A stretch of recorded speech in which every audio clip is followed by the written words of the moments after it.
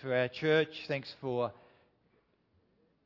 the blessing it is to know Jesus, and help us in this year as we seek to walk humbly with you to learn more about what humility means, even today. We ask in Jesus' name. Amen. Well, the Australian fashion industry, how big do you think that is? Would you believe $28.5 billion? $28,000 million we spend on fashion. What about the cosmetics industry in Australia? Well, the cosmetics, that's not as big. That's only $4 billion a year in Australia. What about plastic surgeries? Cosmetic plastic surgery. That's just when you get yourself looking better through surgery. Over $1 billion in Australia. So 1/4 of the money we spend on cosmetics, we also spend on surgery. More than the United States proportionally. You think we care about how we look and being beautiful? Let me get you to imagine you're walking into David Jones or to Myer. What is the first thing you see? Cosmetics. What's on the other side of the cosmetics? Clothes and fashion. Where is the luggage? Where is the kitchen gear and the white goods? They're right at the very end, at the edges, aren't they? We really care about how we look. Think of your morning. Think of your every morning. How long did you spend in the bathroom? How long did you spend in front of the mirror? How long do you spend on your hair and your teeth?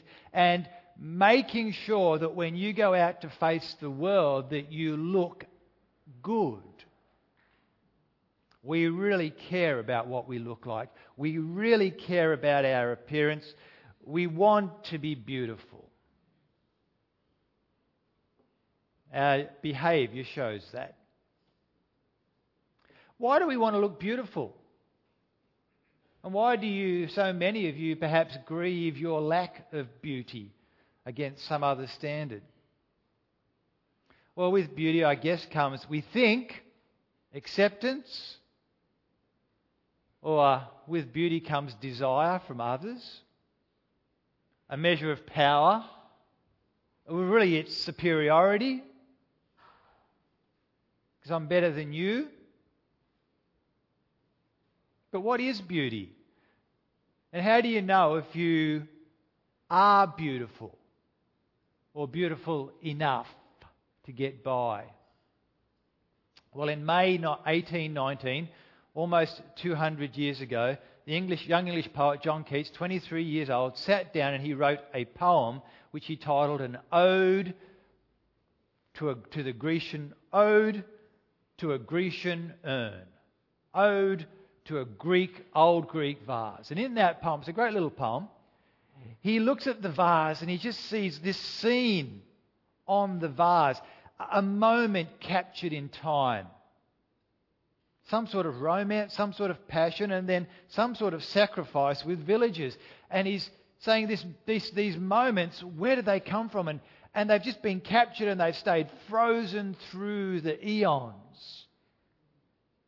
This image of beauty, which still speaks its beauty today, and yet still speaks with mystery as we try and look at those images and wonder what was going on and who are these people. He finishes his poem like this: Thou, silent form, dost tease us out of thought, as doth eternity. I'm looking at you and I'm thinking, I think of eternity and I think, cold pastoral, you cold frozen image. When old age shall this generation waste, thou shalt remain in the midst of other woe than ours. So you're going to be around in centuries beyond, now like 2018, still speaking to other people's woes. A friend to man to whom thou sayest, beauty is truth. Truth, beauty. That is all ye know on earth and all ye need to know. Beauty is truth, says Keats. Truth, beauty, that's all you need to know. I look at this vase and the truth in those images, the truth in that beauty is somehow wrapped around itself is the beautiful is also true.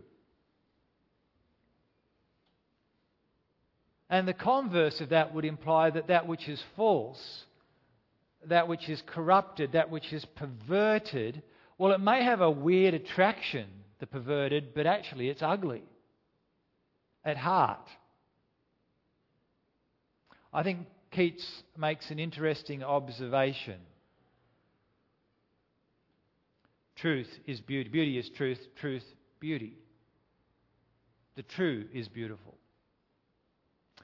But I think there's actually more in the way we process this word beauty. So I'm going to suggest to you this morning that there are actually two types of beauty. And the first type of beauty is what I would like to call bus beauty. You know what bus beauty is? You're sitting on the bus, someone gets in on the bus and you say, whoa. That's beautiful. Usually for me it's a she. She's beautiful. She's perfect. This perfection of image walks in on the bus. It's been a long time since I've walked on the bus and everyone stopped and looked. A very, very, very long time.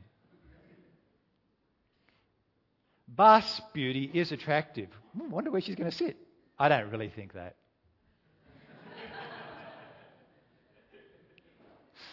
Bus beauty is very rare. Most people who walk on the bus don't catch my attention. I'm sorry, most of you don't have a lot of bus beauty. Bus beauty is external and it's momentary. Oh. Bus beauty is non-relational. Bus beauty is subjective. You know, beauty is in the eye of the beholder. I go, whoa, you go, huh? Bus beauty is fading. I'm sorry, but very few of us 50-year-olds get on the bus and people turn their heads. Bus beauty fades. The second sort of beauty I'd like to talk about is what I like to call backyard beauty. Backyard beauty is the beauty of those people who come and sit in my backyard. And I get so excited. The so-and-so's coming round. I'm so happy because they're coming round, because they're such a beautiful person. I'm looking forward to them coming to my house. They've got a lot of backyard beauty. Backyard beauty is also very attractive. I want to be with such people. But backyard beauty flows from the inside. It's not external, it flows from the inside out. Backyard beauty is lasting. Backyard beauty is relational. You know that person. And backyard beauty is powerfully real. And rather than fading with the years, backyard beauty actually can grow. There are 90-year-olds in our church who I find incredibly beautiful.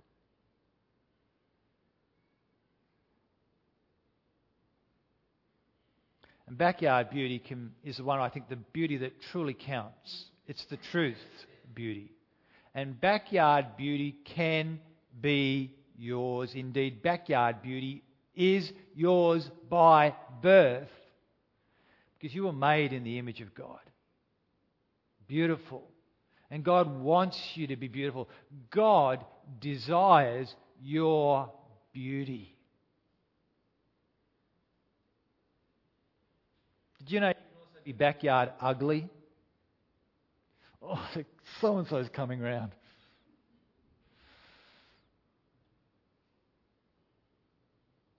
I guess I'll put up with them.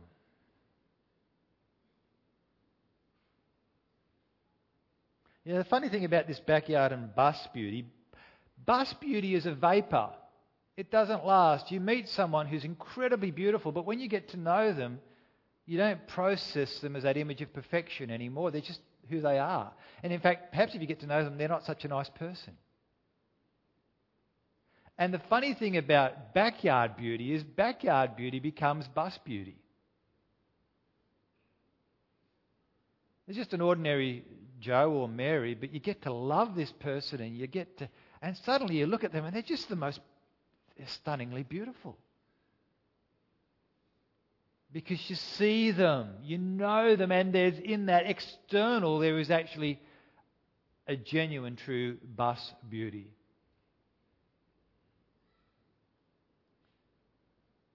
So where do you get this backyard beauty? Because I think it's the real beauty. Can you go into DJ's and buy it?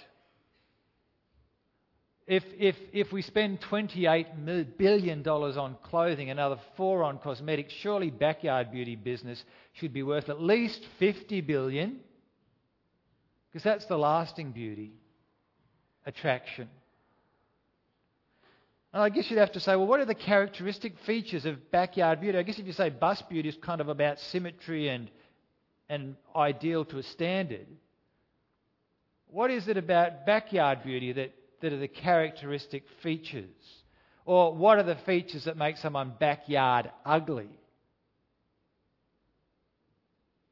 And does this have anything at all, like Keats would suggest, to do with truth? Well, let's go to the prophet Ezekiel, which we had read for us. In Ezekiel's prophecy, chapters 25 to 32, Ezekiel the prophet speaks to the nations around Israel. In chapters 26 to 28, he speaks to the nation, actually it's the city-state of Tyre. Tyre was a Phoenician fortified port city, an island mostly with a little bit on the mainland in what is today southern Lebanon. It was a main port. It was a trade centre. It's smaller, as you can see from that mocked up image. But you can think Singapore. You can think Hong Kong. A trade centre island where all the ships from the Mediterranean would come and dock and the goods would come in and go out. And where there is trade, there is wealth. And where there is wealth, there is the active, passionate pursuit of beauty. And Tyre was beautiful. In chapter 27, the word of the Lord came to Ezekiel, Son of man, take up a lament concerning Tyre. Say to Tyre, situated at the gateway to the sea, merchant of the people on many coasts, this is what the sovereign Lord says. You say, Tyre, I am perfect in beauty. Your domain was on the high seas. Your builders brought your beauty to perfection. They made all of your timbers of juniper from Senir. They took cedar from Lebanon to make a mast for you. It's described as a ship. Fine embroidered linen from Egypt was your sail and served as your banner. Your awnings were of blue and purple from the coast of Elisha. And it goes on and on. They hung shields around your walls. They brought your beauty to perfection. Beautiful Tyre. Oh, what a beautiful city. So beautiful was Tyre that people came from all around. So attracted were they to Tyre. They came from all around. Tarshish did business with you because of your great wealth of goods. They exchanged silver, iron, tin and lead for your merchandise. Greek, Tubal, Meshech did business with you. Men of Beth Togarmah exchanged chariot horses and cavalry horses. The men of Rhodes traded with you. Aram did business with you. Judah and Israel traded with you. They exchanged wheat from Minnah and confections and honey and olive oil and balm for your wares, and on it goes. All these people so attracted to the beautiful city of Tyre. Tyre had a lot of bust beauty. Beautiful kingdom had a beautiful king.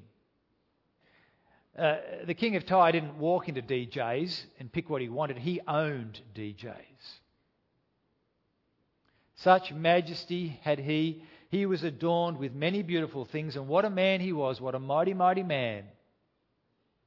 What is God's assessment of the king of Tyre? Chapter 28. The word of the Lord came to me, Son of man, say to the ruler of Tyre, this is what the sovereign Lord says, in the pride of your heart, you say, I am a god. I sit on the throne of a god in the heart of the seas.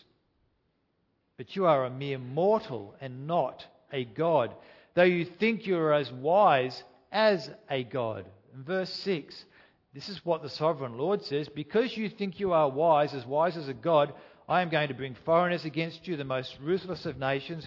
They will draw their swords against your beauty and your wisdom and pierce your shining splendour. They will bring you down to the pit, and you will die a violent death in the heart of the seas. Will you then say, I am a god, in the presence of those who kill you? You will be but a mortal, not a god, in the hands of those who slay you. You will die the death of the uncircumcised at the hands of foreigners. You are puffed up in your pride, O king, but you are going down. The king of Tyre, you see, he was beautiful, in a beautiful city. But the king of Tyre made himself ugly because pride entered his heart and distorted everything and perverted and twisted and bent his perception and perspective and made him ugly, and his future is ugly. In fact, Ezekiel goes on in his prophecy to liken him to Adam in the Garden of Eden. Adam, who had everything in the garden. Adam, who was perfect in beauty in God's paradise, until his heart was overtaken by pride. 28 verse 11, which we had read for us. This is what the sovereign Lord says: you were the seal of perfection, full of wisdom and perfect in beauty. You were in the Eden, the garden of God. Every precious stone adorned you, and they're listed out. You were anointed as a guardian cherub, for so I ordained you. You were on the holy mountain of God. You walked amongst the fiery stones. You were blameless in your ways. From the day I created you till wickedness was found in you. Through your widespread trade, you were filled with violence and you sinned.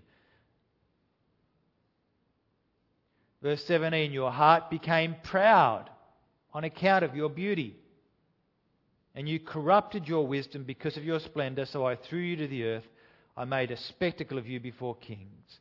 Because of your sins and dishonest trade, you have desecrated your sanctuaries. You have come to a horrible end. You will be no more. Pride comes before the fall. Pride disfigures, and we, like Adam, we, like the king of Tyre, we want power and glory and admiration. We want all of this over and above others, particularly over and above the God who created us. But we, exalting ourselves, are but creature. We are but human like anyone else. And our pride is an ugly joke. You think you are a god?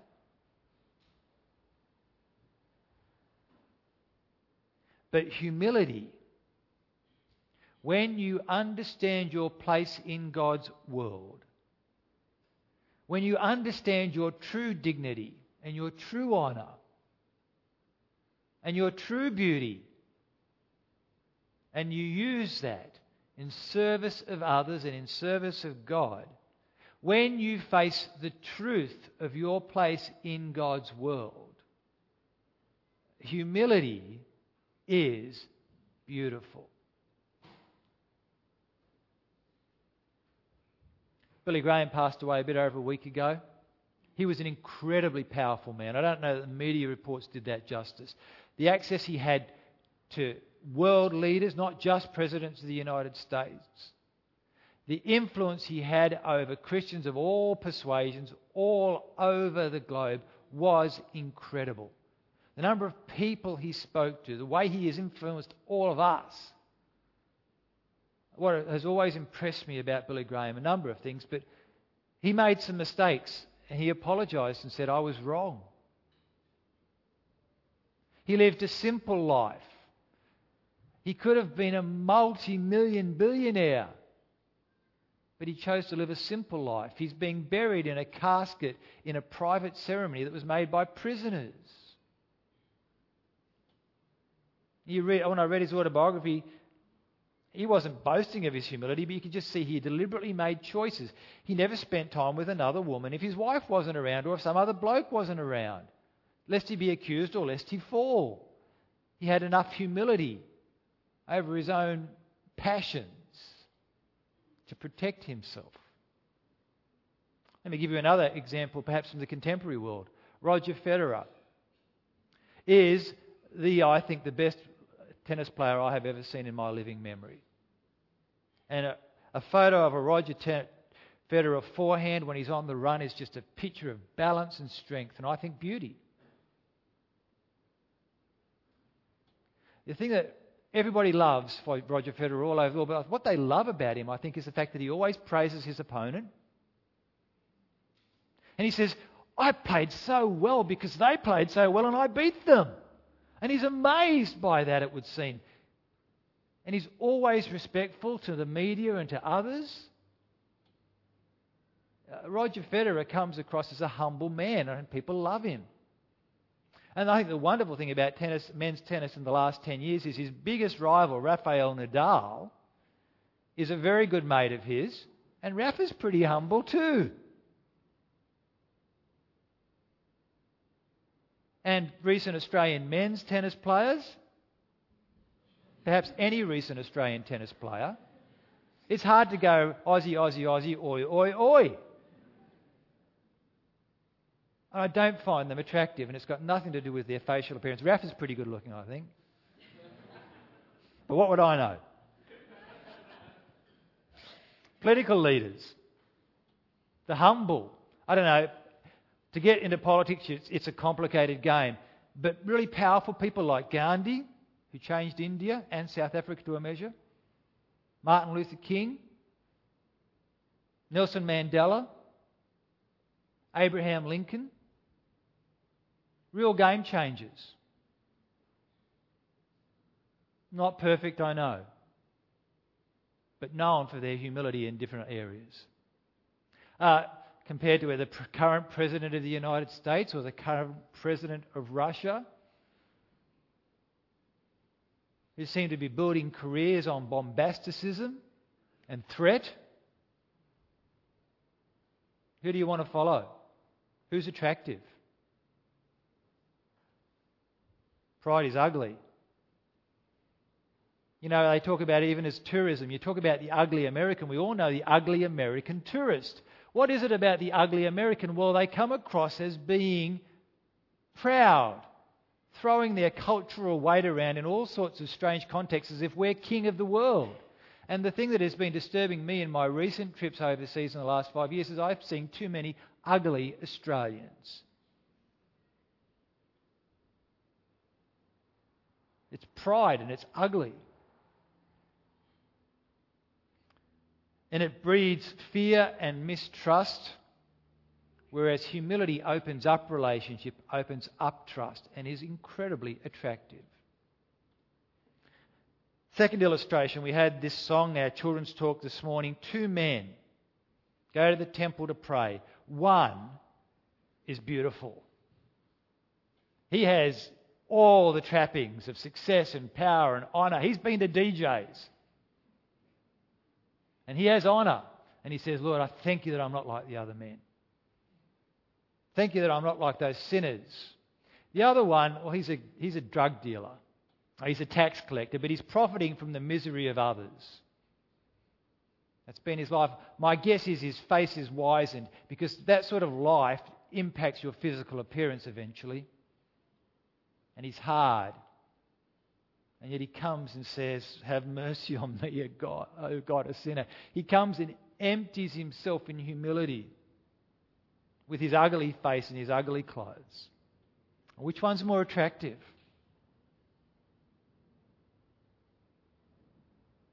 Pride is ugly.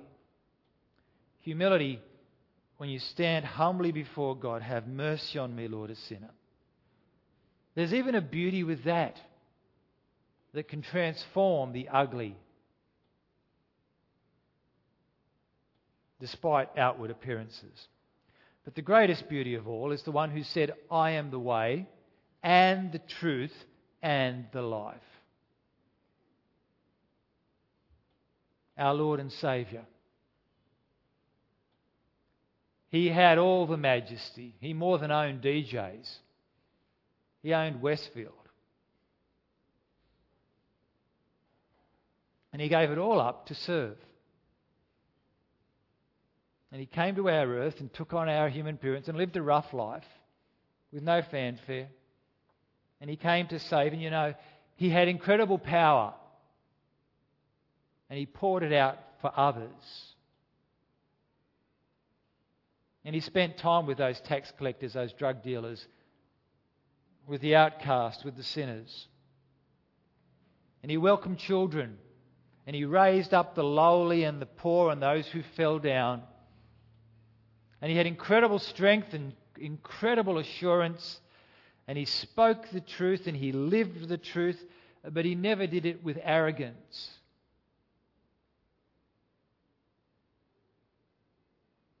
Looking down at others. Rather, He did it with humility of serving others.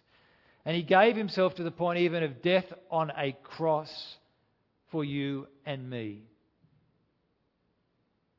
There is beauty in our Lord and Saviour. 2018 Grammy-winning song of Best Contemporary Christian Music. 2017 won 2 Dove Awards, that's the Christian Music Awards, for Song of the Year and Worship Song of the Year. Has 123 million YouTube hits. It's a song from our friends down the road at Hillsong. I'm going to read it for you. Some of you will know the song because it's big. You were the Word at the beginning, one with God, the Lord Most High. Your hidden glory in creation, now revealed in you, our Christ. What a beautiful name it is. What a beautiful name it is. The name of Jesus Christ, my King. What a beautiful name it is. Nothing compares to this. What a beautiful name it is, the name of Jesus. You didn't want heaven without us, but Jesus, you brought heaven down. My sin was great. Your love was greater. What can separate us now? What a wonderful name it is. What a wonderful name it is. The name of Jesus Christ, my King. It's a good song. It's a good song because it echoes the words of that hymn that I referred to a few weeks ago that we probably will refer to a lot from Philippians chapter 2. Your relationships with one another have the same mindset as Christ Jesus, who being in very nature God, did not consider equality with God as something to be held on to or used for His own advantage, but made Himself nothing, taking the very nature of a servant, being made in human likeness. And being found in appearance as a man, He humbled Himself and became obedient to death, even death on a cross. There is beauty. There is truth. There is hope and love. Here is our greatest demonstration of humility. What a beautiful name. The name above all names. That at the name of Jesus every knee should bow. And here is our pattern for glorious, lasting, growing, relational backyard beauty.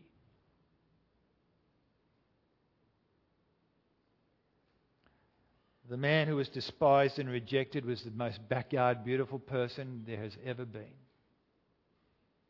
Nothing in his appearance to bear attention to himself except for his intrinsic beauty. So do you want to make yourself beautiful? I know you do. Perhaps you can get this humility at David Jones. Well, here is the thing. You cannot put on humility like you put on a pair of pants or makeup. Those who try to put on humility, we have a name for that. We call it false humility. We call it false modesty. And it is really self-righteousness, when you put on humility, and it's really, at heart, an expression of pride. Oh, look how humble I am. And it is dog ugly, this false humility. Feigned humility is yuck. Everyone hates it. So how can we put on humility? Well, the first step is to acknowledge that you are proud. That I am ugly. And I need to repent. And I need to get rid of that. C.S. Lewis, in his book Mere Christianity, says, if anyone would like to acquire humility, I think, tell him the first step. Here you go. The first step is to realise that one is proud. And a biggish step too. At least nothing can be done before it.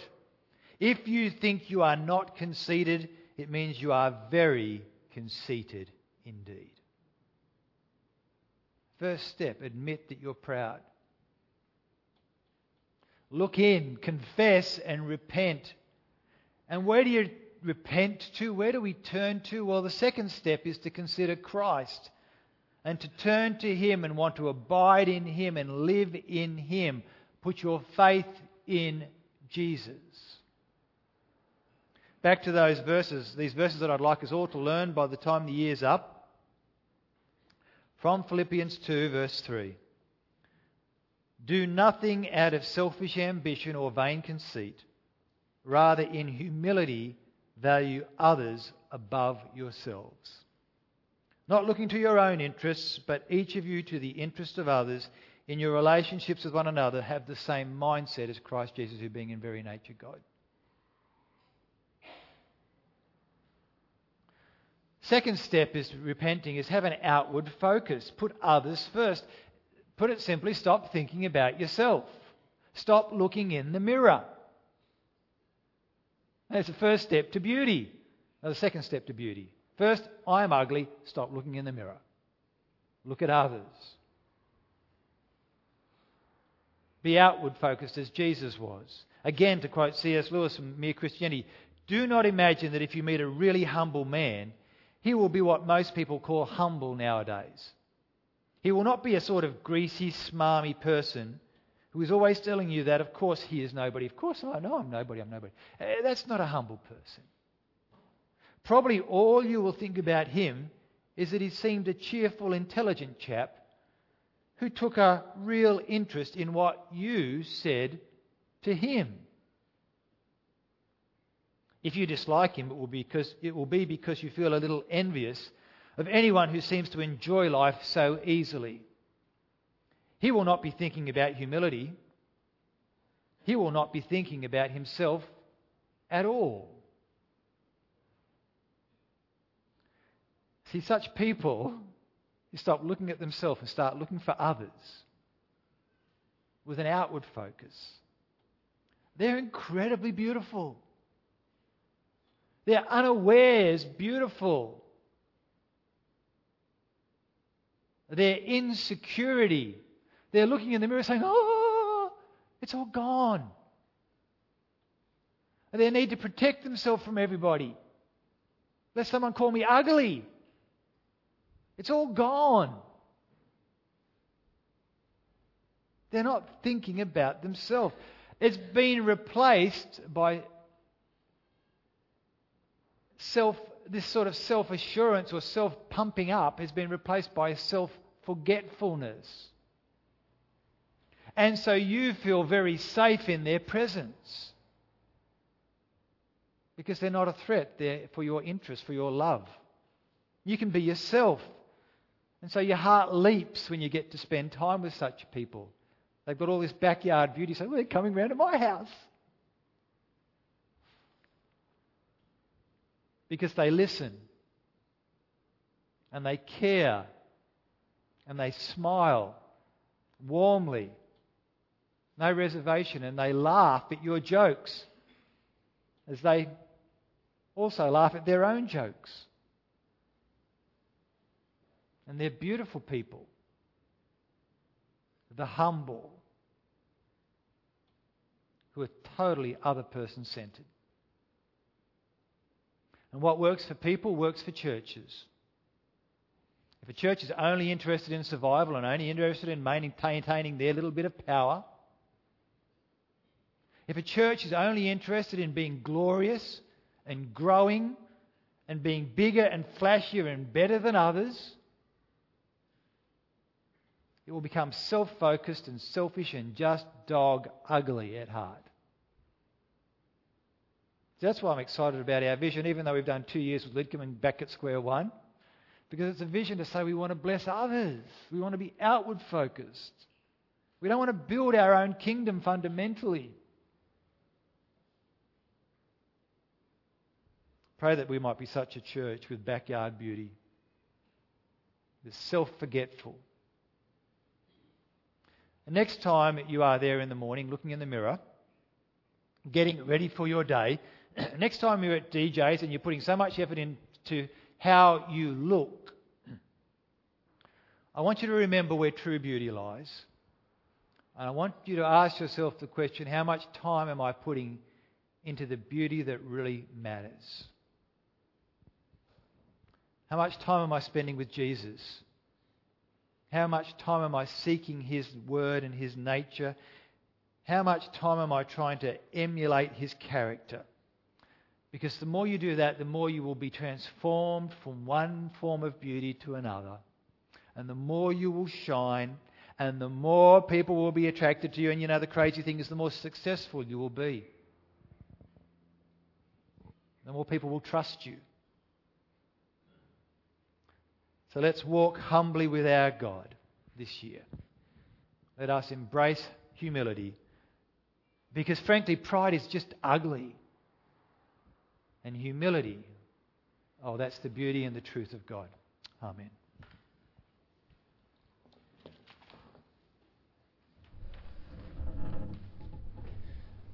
We are by nature ugly and prideful people. So let us seek to consider Christ and put others first before ourselves so that we can display